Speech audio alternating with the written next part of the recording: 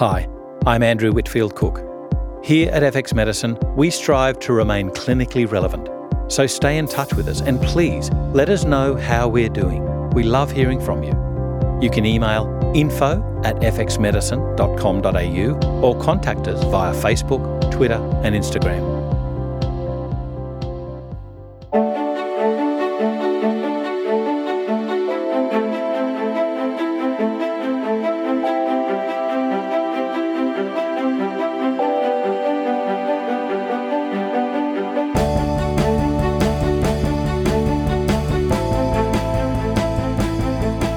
This is FX Medicine.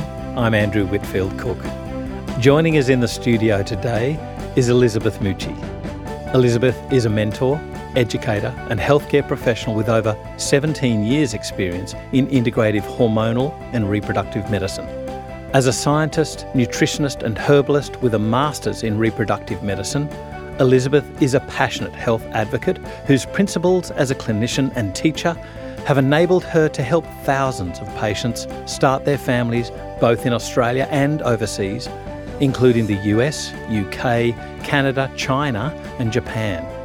Prior to joining Elizabeth's fertility program, most of these patients have been facing particularly challenging fertility issues that have resulted in multiple miscarriages and repeat IVF failures. Elizabeth's greatest ambition is to provide both her patients and peers with the tools they need to enable more people around the world to build the happy, healthy families they've dreamed of. And I warmly welcome you back to FX Medicine. Elizabeth, how are you? I'm well, thank you. Now, last time we spoke about fertility issues, but we didn't get a chance to really delve into one of the major causes, and that was infections. So let's start off. How great an issue is infections as a cause of infertility? Infections play a major role in infertility. And they know that things like, herpes, even toxoplasmosis, cytomegalovirus, the ureaplasmas, the mycoplasmas, the chlamydias, the gonorrheas, the syphilis, they have all been implicated with infertility cases. And, a lot of the time, the obvious sort of thing that we think about is all of them are triggering inflammatory responses. And as a result, every time we tend to see inflammatory responses, we tend to see some sort of alteration with our ability to attach a baby or to ovulate or, depending on the mechanisms and the body and the genetics and, because you'll have people that have had those infections falling pregnant. But what they tend to find is a lot of them are they might fall pregnant but miscarry before they're 20 weeks, depending. And some of them, they're fine up until about 13 weeks and then they miscarry. The waters are getting infected and their waters break and all the rest. And does this answer the Th1, Th2 balance sort of theory, if you like, about pregnancy, that immunity is dampened to carry a baby, which is really a parasite? Because it seems to be not really true. It's more, I would say, about a lot of these are encouraging endometriitis, and therefore as the baby's trying to attach, it's struggling to attach and it's struggling to get good blood supply. And so, and sometimes the baby itself is getting the infection. Now, you've mentioned endometriitis, and then there's endometriosis. That's right. Let's differentiate between those two first so that everybody's clear. Endometriitis is obviously inflammation of the endometrium. That's right. From any cause. That's right. Which might include endometriosis, or is that classified as different even though it's inflammatory in nature? So you could have both cases in the one person, but most of the STIs and the infections are going to encourage, the bottom line is like an endometriitis, and therefore need to be treated either with an antibiotic or particular changes in lifestyle or both or whatever. And endometriosis is a little bit different. So endometriosis is still not 100% clearly understood because there are women with endometriosis that are falling pregnant and may never even know they've got it. And there's other people that might have the slightest amount and then they're feeling, severe pain and all the rest. And but they know that infertility rates in women with endometriosis, especially with IVF, say for instance, is greatly decreased as a result of endometriosis. Endometriosis is harder to deal with than endometritis, where you might just need an antibiotic and then the endometrium recovers and so on and so forth. So with regards to endometriitis, do you get permanent scarring like you do in the salpingitis, of the fallopian tubes being infected, where you might get permanent scarring that has long-term effects on fertility, or can it recover pretty quickly because it's a high turnover tissue? I've seen it recover fairly quickly. And as far as women who have been exposed to things that may affect the tubes, I've also seen those recover, but often it depends on length of exposure, how many infections they've had, how they've been handled, whether they've used the right antibiotic, whether or indeed been caught. Or even caught, exactly. Because that's one of the issues with any sort of STD is that very often they're insidious and therefore untracked, untreated. Do you find that it tends to be the more serious infections where they tend to get the more obvious symptoms like pain and fever? They go, hang on, something's not right. They present to a GP and then they find out that they've got an STD. How would you pick up somebody with endometriosis as opposed to endometriosis? So a lot of the time, it's interesting because when women come to me, I ask for extensive screening because of this very reason. Because often what's happening is it's hidden. They're not getting any symptoms at all, and they've already gone through lots of IVF, and infections haven't been particular infections. Like the general screening, the obvious ones, like the gonorrheas, the syphilis, the chlamydias have been done, the HPV, that sort of thing, yep. But not the other ones. So often herpes simplex, cytomegalovirus, toxoplasmosis, they might just sit there quietly and not be detected. And I've done that where I've actually picked up, say, for instance, both, actually, cytomegalovirus or toxoplasmosis, because we've done some screening and gone, you need to not go and either do the transfer that you thought you wanted to do with that embryo, just wait, or I can't have you trying yet. We've got to clear this out of your system because some of them are causing blindness, some of them are causing brain damage, all that sort of thing. Has that got to do with load when we're talking about these, devastating effects with fetuses? Because, 92%, 95% of us are infected with cytomegalovirus, CMV. But for most of us, it doesn't cause issues. And there seems to be this perfect storm that happens where I don't know about the load, but it seems to be multifactorial. And as soon as you get this other factor, whether it be hormones or stress or something, bang, you've got a really acute infection going on, rears its ugly head. So you're looking at, if their IgG levels are positive but IgMs are negative, that's fine. Or you look at the avidity or how long they've had it for. So some of the girls we sort of, I can see that it's there right now, so I wait, we test and we retest and, all that sort of stuff, how they're feeling, all the rest. And some of them, 3 months down the track, they're still showing positive, but we know 3 months has gone past and we know that that's okay for them to actually, if they've had it in their system for that long, they may have had it much longer and that's okay. It's just really the initial, activity of it. And with CMV, forgive me for harping on, but it really interests me, this virus. Do you tend to do, palpation of the parotid glands, or do you tend to look more locally? With me personally, no. Usually I just send them to the GP. I get blood test results. We get to find out what it is, and I'll get them to recheck. If it's just been that they're unwell and it's all happening right now, I focus on that way before we even start trying. I do know there are some doctors who won't test the CMV because if they do come up positive, some people will choose to actually abort their baby because they don't know if they've affected the baby. Gotcha. And so they can be in this dilemma. But that's the way I generally do it, is I don't want it positive when they're actually trying. And then I work on that and I wait at least 3 months, maybe 6, before I, depending how unwell they are. So prevention rather than treatment during. Exactly. And treatment during. Treatment as a prevention. What sort of herbs, nutrients do you tend to employ? Usually, actually, with a lot of my patients to start with, I'm always working on the immune system. So I always go in and strengthen the immune because, one, I don't want a hiccup down the track. I don't know really where they're at as I first meet them. I don't know what's happening in the uterus. I don't know what their natural killer cells are doing. I don't know their inflammatory markers. So as I sort of start, I think, well, I want a really healthy immune. So I work on building that. So a lot of antimicrobials, and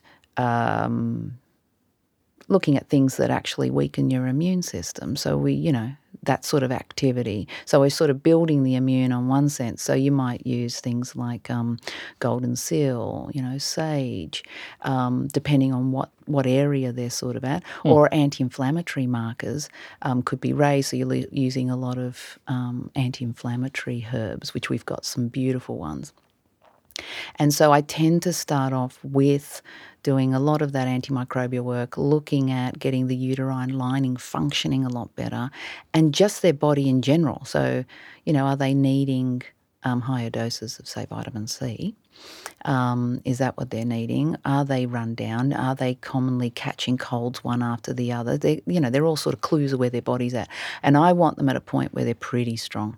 The other thing I have found is women that tend to have asthmas and eczmas and that sort of stuff. The atopic conditions. Exactly. Yeah. I sort of work on that because I don't want them to be super sensitive. If they're actually doing that, they're weakening in the cold, or as soon as they've got a cold and they're run down, I find that their fertility is compromised. So, so we work on those. I always work on that. Even though people might think that's really got nothing to do with fertility, it actually has quite a large role because it's inflaming the system. Do you ever have an issue with anti-inflammatory type nutrients and herbs used with immunostimulant? And I think that's a little bit simplistic, but immunomodulatory herbs and nutrients, or herbs mainly, modulation. Do you ever have an issue with that? They get some people saying, you shouldn't be dampening the immune system because you want an immune response which is inflammatory in nature. But they're different sides of the coin. Oh, yeah, totally.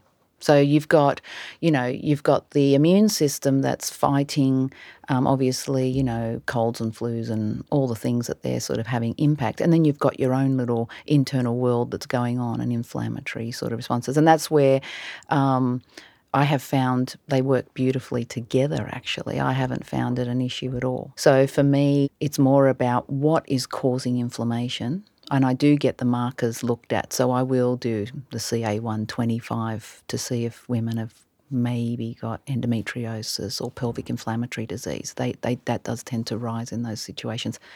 Not all the time, though. And, the C-reactive protein and ESRs. And I want to see, is there any inflammation stirring? That's really, really important to me because it's giving me a clue that something's not happy internally. And then have a look at, the external world and have a look at, how do I build a strengthening immune system for that sort of response? But I haven't found them contraindicating at all. Let's just delve a little bit into CA125. I do want to finish off a little bit on endometriosis sure. After that. But CA125, there was this thing probably around a decade now. It seems to have petered out largely, but there's probably some people out there that are going, CA125 is the marker for ovarian cancer. Mm-hmm. Can we please discuss this? Okay. What's CA125? What's its relevance? So it's an antigen. And basically, what it has been used for ovarian cancer. That's track it, not to screen it. That's right, exactly. You can't. So that's the obvious one. But what they found, and actually it does change throughout the cycle. So the best time to check your CA125 is in that mid-follicular to pre-ovulatory phase, because when you've got your menses, it will rise.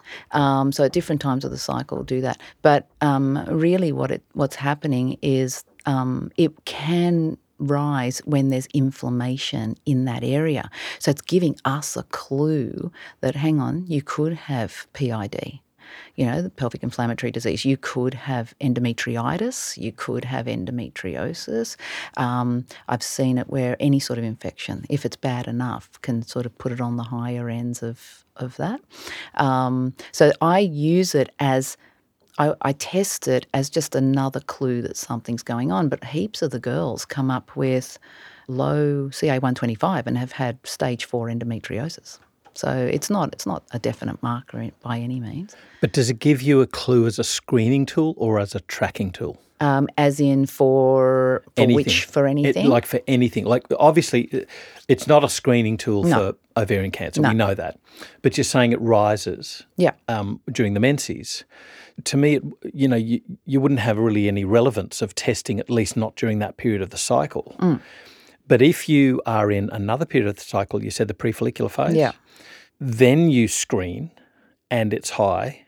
Does that tell you that there is definitely something going on, or are there some ladies that just have high CA125 for, they're just one of those people that's more inflamed?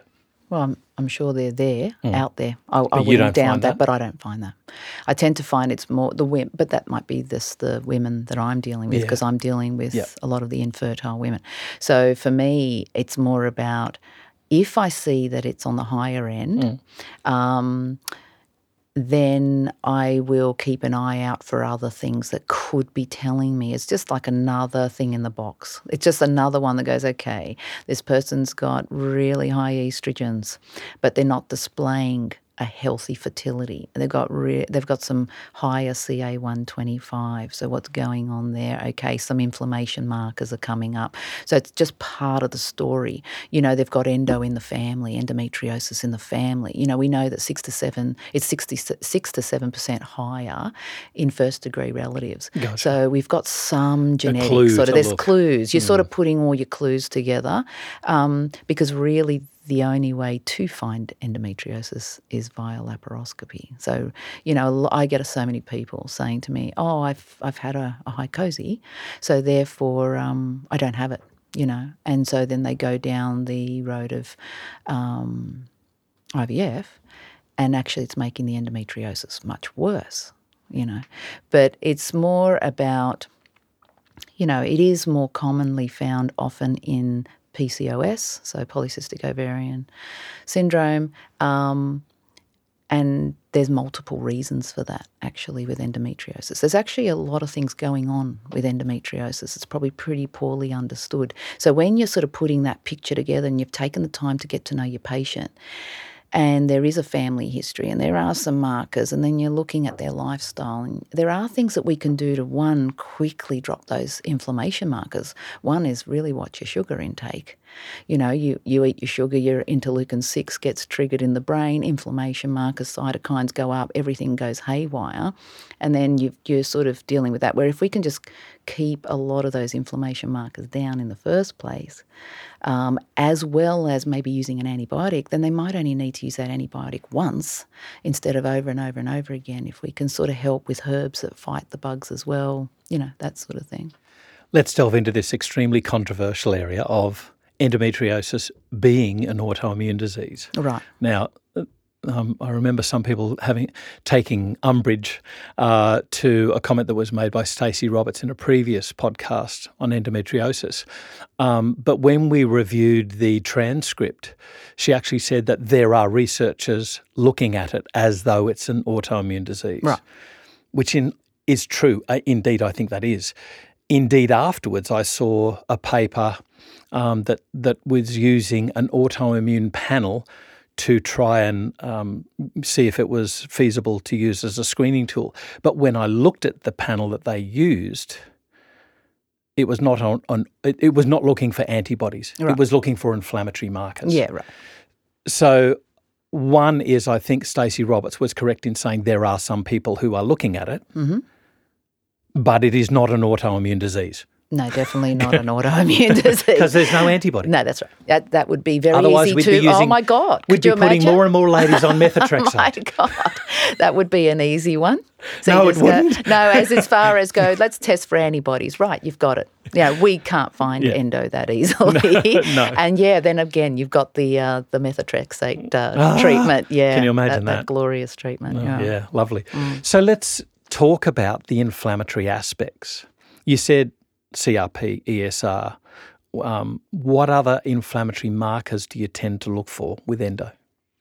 Well, pain. TNF, ILB, interleukin 1B? I don't actually check for those. Oh, don't you? Actually, no, but I'm sure they would come up in those cases. But I don't. I suppose because I would find it very difficult to find doctors that would feel okay with doing this. Like a lot of the time they've... And where would you get it checked?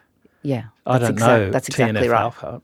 You see what I'm saying? Idea. It's as from a practicality point of view, so far I've picked up endo in almost 100% of women.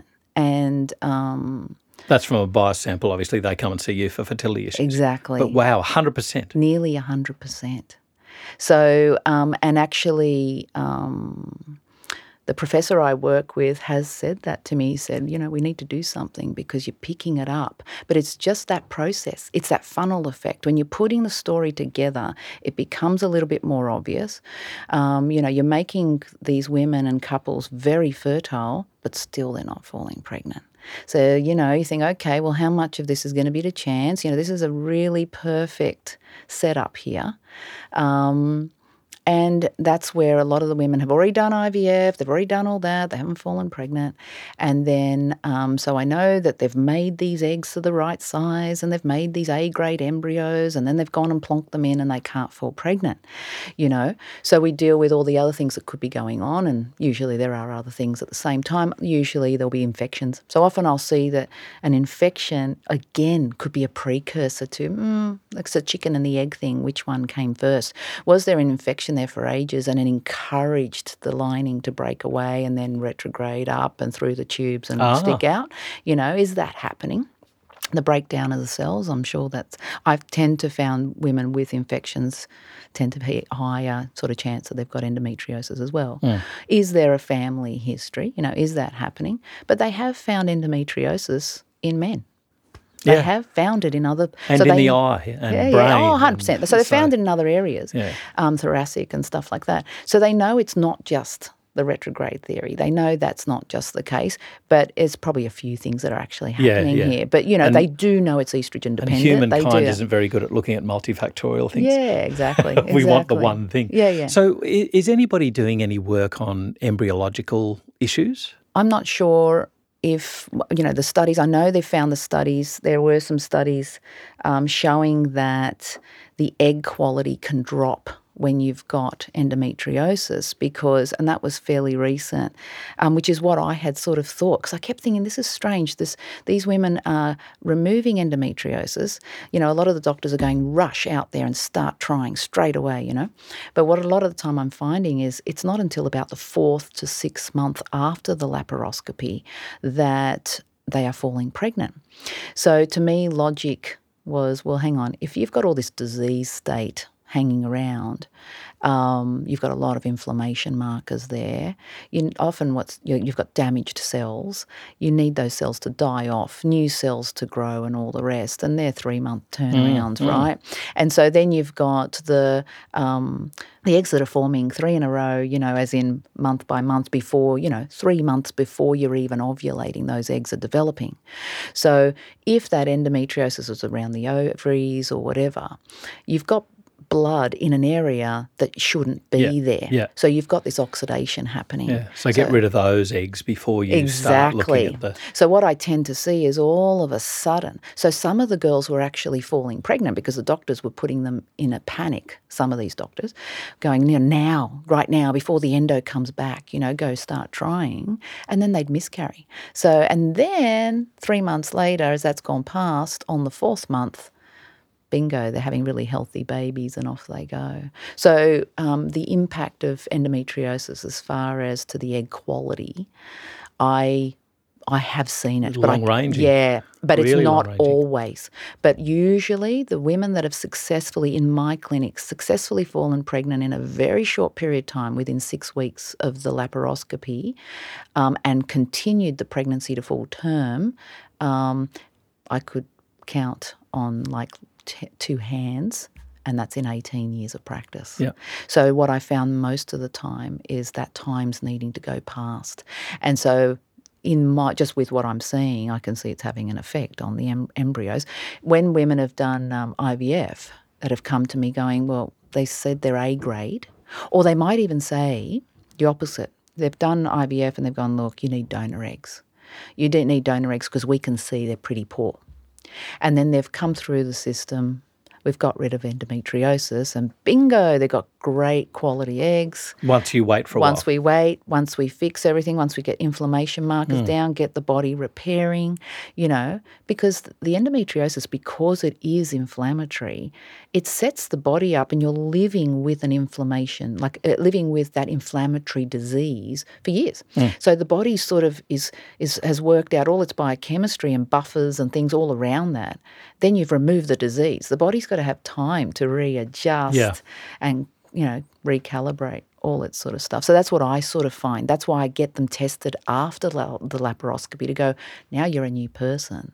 Let's have a look. Who are you hormonally? Prosgesterone, estrogens, and things like that. Long-term effects from surgery, including adhesions driven by matrix metalloproteinases, that sort of cross-linking of tissue, that sort of stuff. Can you track that?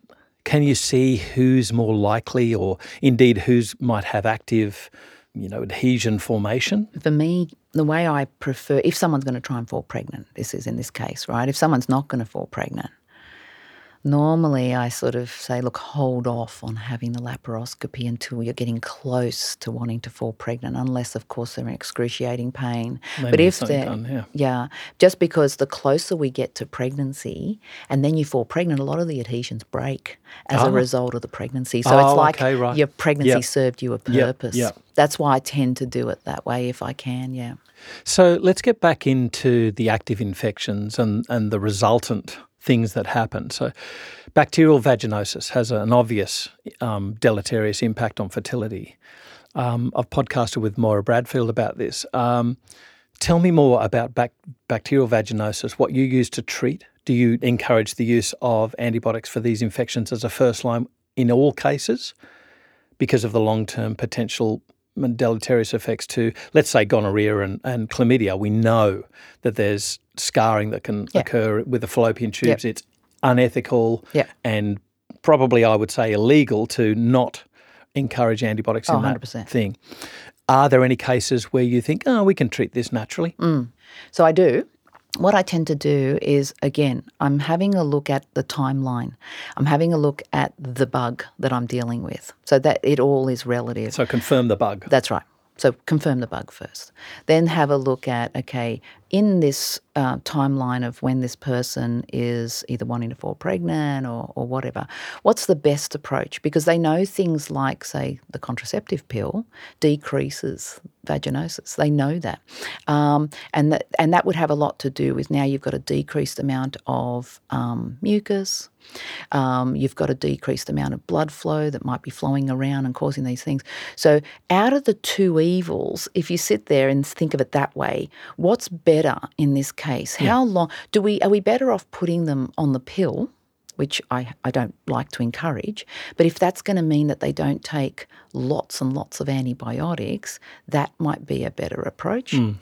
Or do we just encourage really strong immune systems and have a look at what's going on with their practice? What are they actually doing to encourage this bacteria and encourage better sort of behaviour or whatever. So you're alluding to the ping pong infection. Exactly. Here, Exactly. So let's explain that. Yeah. So if you only treat, and I've had doctors do this. So they've found an infection and they'll only treat the woman. She goes back home and gets reinfected and this can happen with UTI sort of stuff, and it goes on and on and on.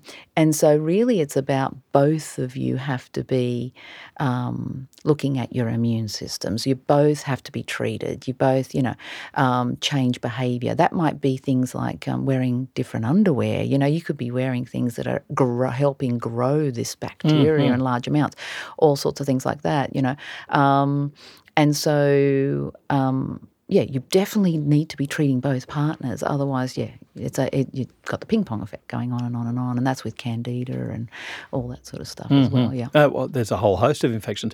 I was going to also make the point about uncircumcised men being a source of infection. It's dark, it's warm, it's moist. You should be treating yourselves. We know that uncircumcised men are at increased risk of HIV, for instance.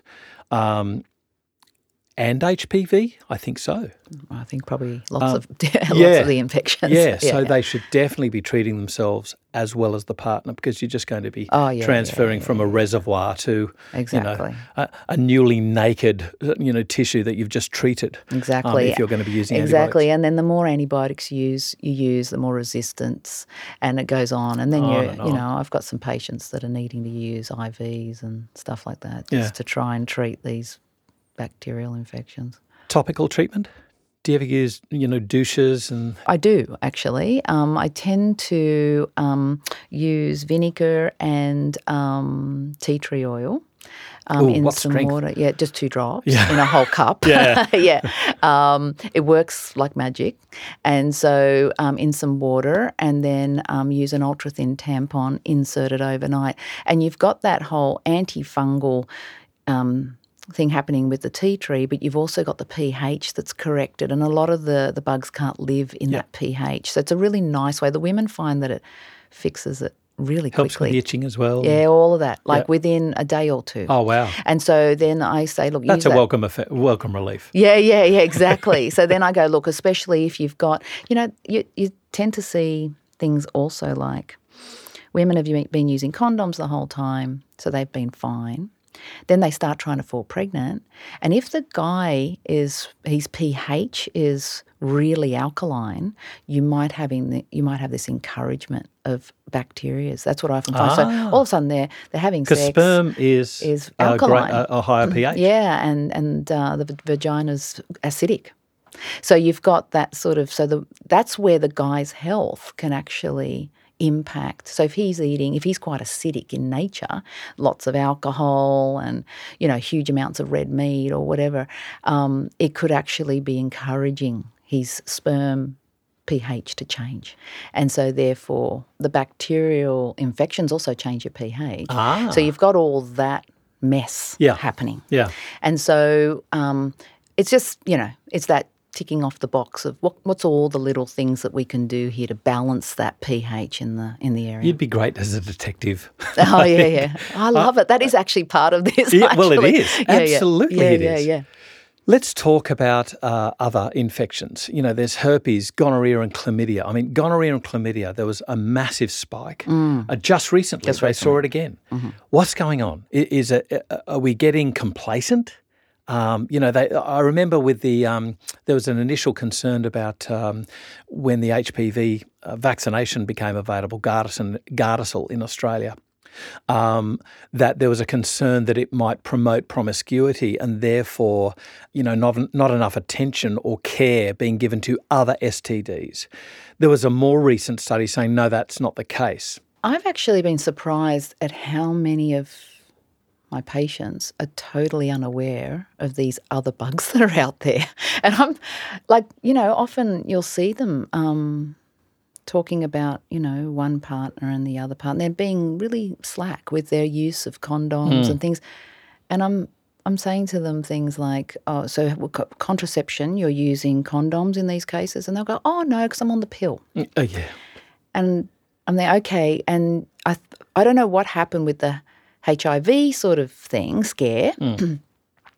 But I say to them, it's actually, there's all these other ones that are really common. So herpes simplex and chlamydia. Herpes and hep C, they're everywhere. So, and, the wart virus and on. But it's just more the fact that I think a lot of it is ignorance or they've just, when they've had pap smears that have come back clear, and maybe they're looking at the behaviour that they've had so far hasn't got them sick, so therefore they must be doing the right thing instead of... And we're now no longer going to be doing pap smears. So, yeah. What's going to happen here? Yeah. So it's interesting because I'm still surprised at the lack of education that's out there. I'm actually quite surprised, thinking it's being taught in schools, all that sort of stuff. But they're not ever thinking even they're just not thinking things like HPV, and they're not thinking like I'm going to be living with maybe herpes for the rest of my life. They're just not thinking like that. Crazy thoughts. Crazy. So let's talk about treatment, though, when this rears its ugly head. Do you encourage the use of antivirals to get the disease under control and then look at natural things to keep it under control, or do you treat? So it will depend on the severity. It will depend on how sick they're getting with it as well, how the malaise, and as well as where they're at in the whole scope of fertility, because you can't birth when you've, like naturally, if you've actually got some herpes sores there. Yeah. No. So normally I will get them on the L-lysine, and I'll say, now this is, we need to have this more long term. And elderberry's been shown to dismantle the reaction of the herpes virus, which is fantastic. That's all latest sort of stuff, latest studies. So that's a nice one through you. I've just found St. John's wort? I don't use St. John's as much because it can then alter their mood. Some people don't do very well with St. John's. So I tend to sort of... Forgive me for interrupting. I think it's interesting. It's the high hypericin that's used for envelope viruses. And yet if you look at the evidence, it's low hypericin extracts of St. John's wort that work in depression. So it's not an antidepressant if you're going to use this for an antiviral. Yeah. So I've not found that I've needed to. So I've used a lot of the antiviral sort of herbs, and then how about? Forgive me, I'm interrupting you. But how about Melissa officinalis? Did you use that? No, I don't tend to actually.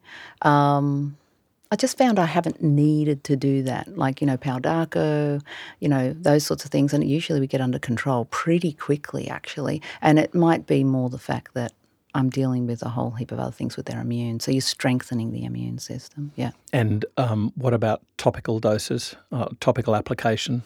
Topical, intravaginal use? Yeah, you can use elderberry topically. So that works really quite well.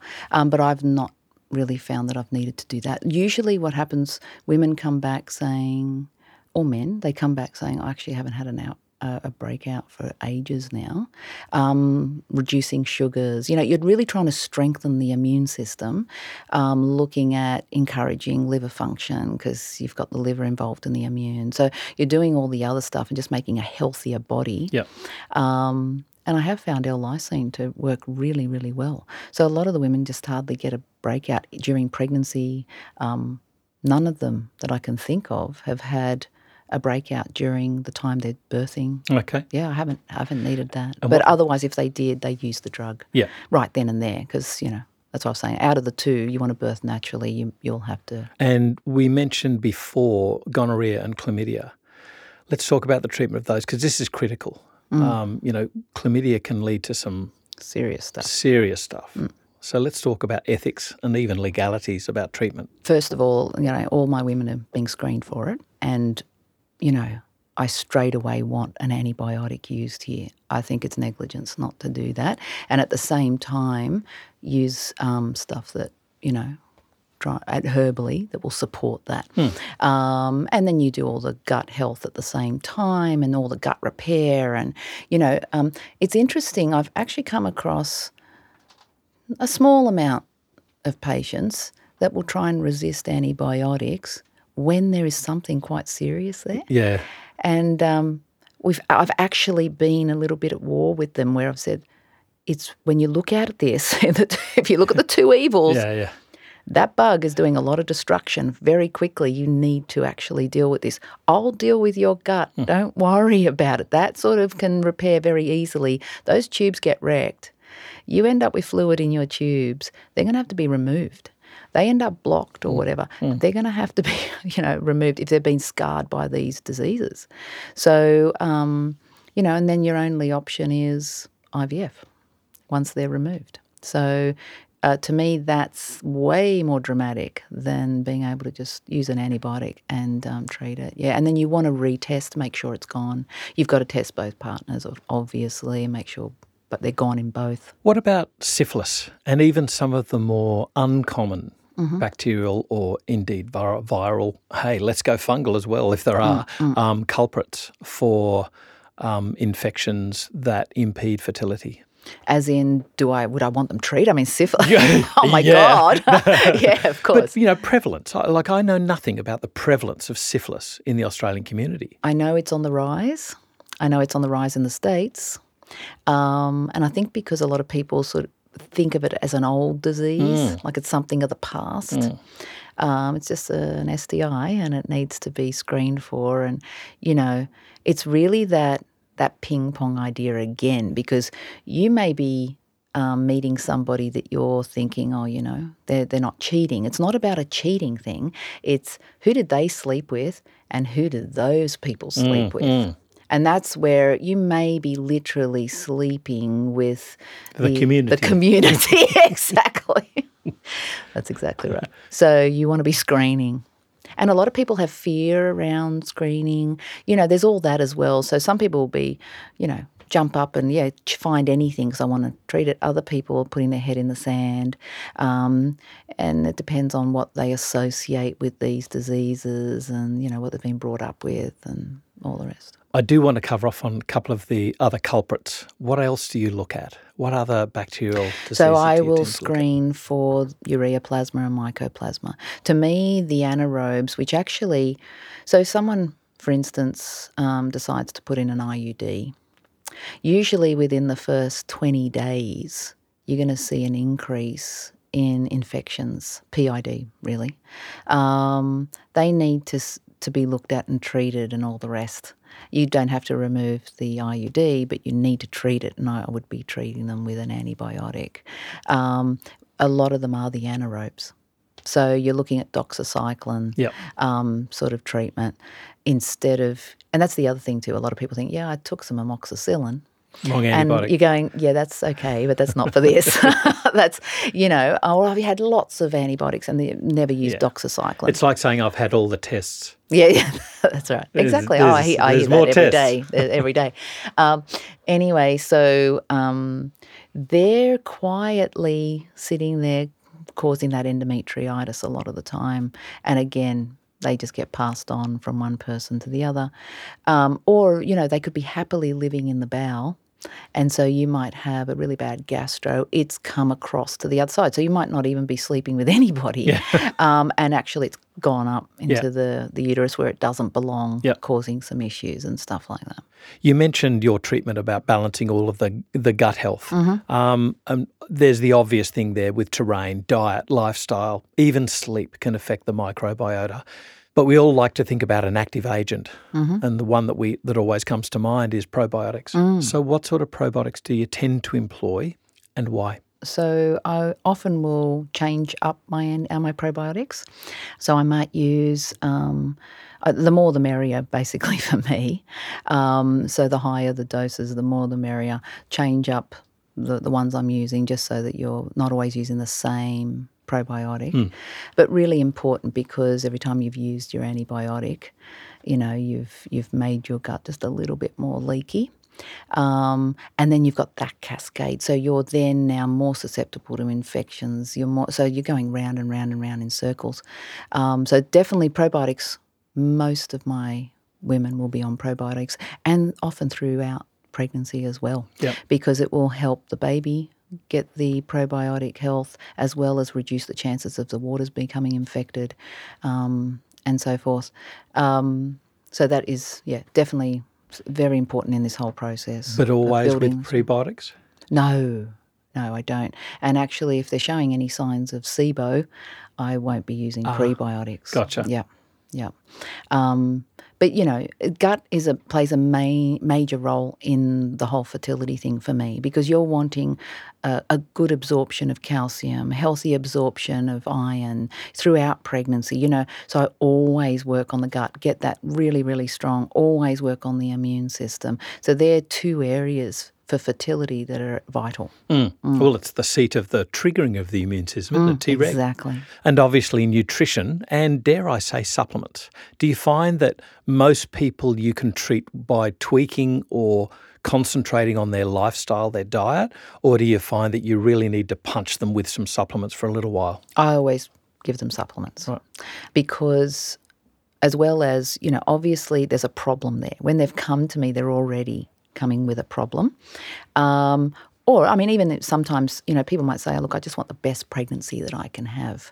So, and they might be in really good health. I'll still use general things to sort of help, because of along the way, I want them to be stronger. But, the first 3 months of pregnancy, a lot of the women are feeling quite ill. Well, at least until 12 weeks, some till 16 weeks, and they're struggling to take any vitamins at all. So if you've done that preconception sort of stuff with them, at least they've got some sort of, higher amounts of nutrients in their systems, with the, obviously not the water-based ones, but the omegas and that sort of stuff, and worked on their gut health so that they're at least absorbing from the foods that they are eating, and able to hold down. So for me, it's like I don't know what's going to happen around the corner as they fall pregnant. And, the baby's at its most vulnerable stage at that state for the first 12 weeks of the pregnancy. A lot of women have really low iron to start with. They might have really low iodine to start with, and they're just taking, they go and get their pregnancy multi, thinking that's enough. And then their thyroid function could be thrown out because they're iodine, all of that sort of stuff. So I just want to make sure they're in perfect nick, vitamin D levels and all the rest before we're starting, and then try and maintain it. It just makes it easier to maintain in pregnancy. So we've spoken about mainly infections that tend to affect down there. They tend to affect the vagina and the uterus and the tubes. But what about things like, flu? What about things like Group B strep? Tell me what you do here. So the strep B is an interesting one. It happens often that the women will come up positive when we're doing some screening. And doctors will say, they might have a heavy growth, and doctors will say, we're not going to treat it now because we'll treat it when you're birthing if it's still there. It's a hard one because you don't necessarily want to use an antibiotic. However, what I found was often when you're using the antibiotic at the end, if that's what's ended up happening, and it actually happened to me personally, then that can encourage weakness in the baby. And so out of 4 children that I've had, that one baby where I actually did get treated, and often they'll say, look, you don't really need, because I didn't want to be treated. So I said, look, they said, look, if your waters don't break until the end, you're fine. My waters didn't. Actually, she was born in the sac. Right. This particular child. Yep. It was really interesting. She was born in the sac, and they still pressured me the whole time. And I was saying, but the waters haven't broken yet. And they're saying, yeah, I know, but if you don't actually use this, they're going to take the baby not away. Covered. Yep, that's exactly right. They're going to now put a lot of pressure on you. They're going to take that baby away. They're going to put it under monitoring. And so it was awful being in that situation. So I really feel for women in that situation. But it's just that they did use the antibiotic, and she ended up with lots of candida problems, to the point where there was candida all over, like nappy rash, but it was candida nappy rash. She had oral thrush. She had it all, and in a very short period of time. So I could see the impact of, and I'm not somebody to really use antibiotics, so it wasn't like I'd been using lots of antibiotics. I hadn't. It was the first dose, and it was just one shot through that whole labouring. I think they gave it to me 2 times or something. But, yeah, it really had a major impact on her and affected her gut and all the rest. And so there was all this. So for me, I prefer it to be treated with an antibiotic. To cut a long story short, I prefer it to be treated when we find it, especially in heavy growth, as well as use a strong probiotic, because the probiotics actually work really well with this one. And yes, if it comes back, well, it came back, and you use probiotics all through pregnancy. But then at least there's a chance that it wouldn't. Even if you've got a heavy growth, it may disappear. But it's really unlikely, in my opinion. You've got estrogens that are really high. That's encouraging moisture, and it's encouraging mucus, and it's encouraging all that sort of stuff. And so, I prefer it. So often I say to people, look, if you're okay doing this, that's what I prefer. And but the doctors really resist that with that. Yeah. You do a hell of a lot of screening because you want to know exactly 100%. What you're dealing with. Do you find as a naturopath that you find resistance in screening, or are you in that team that are well-versed with your knowledge and so they're more likely to be open to your requests? So this is a really good question, and it's one that really annoys me, the answer to this question. The doctors that know me and know my background, they will test because they know how thorough I am, and they know how successful my pregnancy rates are. They know the women have already done IVF for years and years, or they may be really struggling with, say, vulvar dermatitis that's come from years and years of maybe candida exposure and all the rest. And so for them, they've seen the suffering of their patients, so they're just happy to go, if you find something else, we're happy to look for it. And then they've also seen the healing of it all. So I've got this group of people that surround me that have seen the progress and seen all that happen, so they're great. Where it's tricky is where the patient will go back either to their doctor, and the doctor has no idea of this area. And so then they come back and they've gone, they were really reluctant to do this. They decided to do this, this and this, but not this. That, and that, yeah. Or they've gone and taken a swab and they've not done a high vaginal swab where I needed it to go right up near the cervix because that's where ureaplasma and mycoplasma live. They've done a low vaginal swab, so now the results aren't accurate. Negative, yeah. So they've had to, and I've had those cases where I've sent them back and said, no, it's actually a high vaginal, and it's come up positive. I've had... How great you would have taught them. It's so frustrating. It's frustrating for the patient. So other times I've had one incident, the patient said, the doctor is screaming at me right now. I'll let you have a listen. And the doctor was going, you cannot get these infections unless it's sexually transmitted, screaming on the phone, saying that ureaplasma and mycoplasmas were STIs. And the person had just had a laparoscopy. And so whenever there's a procedure involved, I want them screened again. Because I want to know, did they get anything in that laparoscopy? And that has come up positive so many times. So they were negative to start with. They've had their procedure, which might be they've had a miscarriage, and so they've had a D&C. And then in that D&C, they've actually contracted a bacteria. Well, there's an issue for the SSSD department. That's exactly right. And then what's ended up happening is we've gone and rechecked and gone, yep, there it is, there's a bacteria. So because I've seen this over and over, I don't want them then to be trying. And then we've got the same. So often you'll see women will come and say, look, I had a laparoscopy about 1.5 years ago. And then they've contracted, or they'll say things like, I fell pregnant straight away, first go, and then had a baby, and I haven't been able to fall pregnant for the last 7 years. And so my first question is, did you have an episiotomy or did you have a Caesar? And they'll go, yeah, I had a Caesar. Yeah, you're right. I'll go, right, let's check for it. And bang, ureaplasmas, mycoplasmas are there. And so they've been living really with like either a mild endometriitis or an infection. And so whenever that's definitely a take-home message for all the prackies out there. When there's been a procedure, retest for some of these things. Yeah. And so some of the doctors will say, no, I've already tested for this. And this particular doctor that was screaming on the phone retested and it was positive. Right. And so at least they had the... So at least they could see actually procedures can do this as well. It's not that you've got a partner that might be sleeping around on you. At least they had the humility and the common sense to retest at the end. Yeah. So would the magic sentence therefore be something like, well, doctor, seeing as the treatment that's gone before hasn't worked, perhaps it would be medically prudent to look at some other tests that might help the patient? Yeah.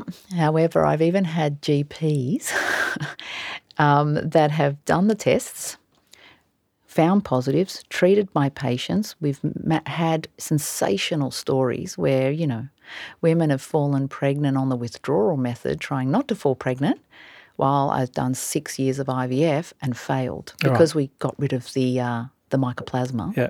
Right?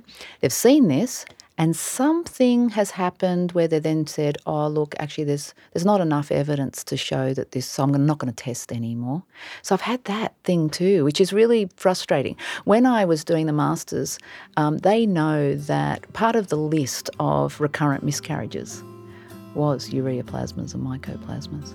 They know they often will give you a dose of doxycycline maybe 5 days before you do a transfer because it reduces your chances. But even the professor that you work with, who's very well known in Australia, is frustrated by his medical counterparts. Oh, yeah. So, I guess where I'm going here, I don't want our listeners to feel like we're doctor bashing today. No, this is a real issue. This is real. And it's even an issue within the medical profession, exactly, within their peers, saying, guys what are and you gals, doing? why aren't you doing That's right. things? So I think, hopefully some of these professionals will be listening and hopefully they'll start to question. I think that's the beginning. At least start to question. Elizabeth, I can't thank you enough personally, and I know our listeners will. Thank you for taking us through the myriad of things that you have to look at with infections and infertility. You always give me, and I'm sure our listeners too, these clinical tips to go, oh my goodness, I never thought about testing for that. I've got to say though, you always leave me wondering what else is there. And so I can't wait to welcome you back to FX Medicine and delve into some other issues with infertility and pregnancies. And I look forward to it. This is FX Medicine. I'm Andrew Whitfield Cook. Don't forget to visit fxmedicine.com.au for today's show notes, extra research and other resources.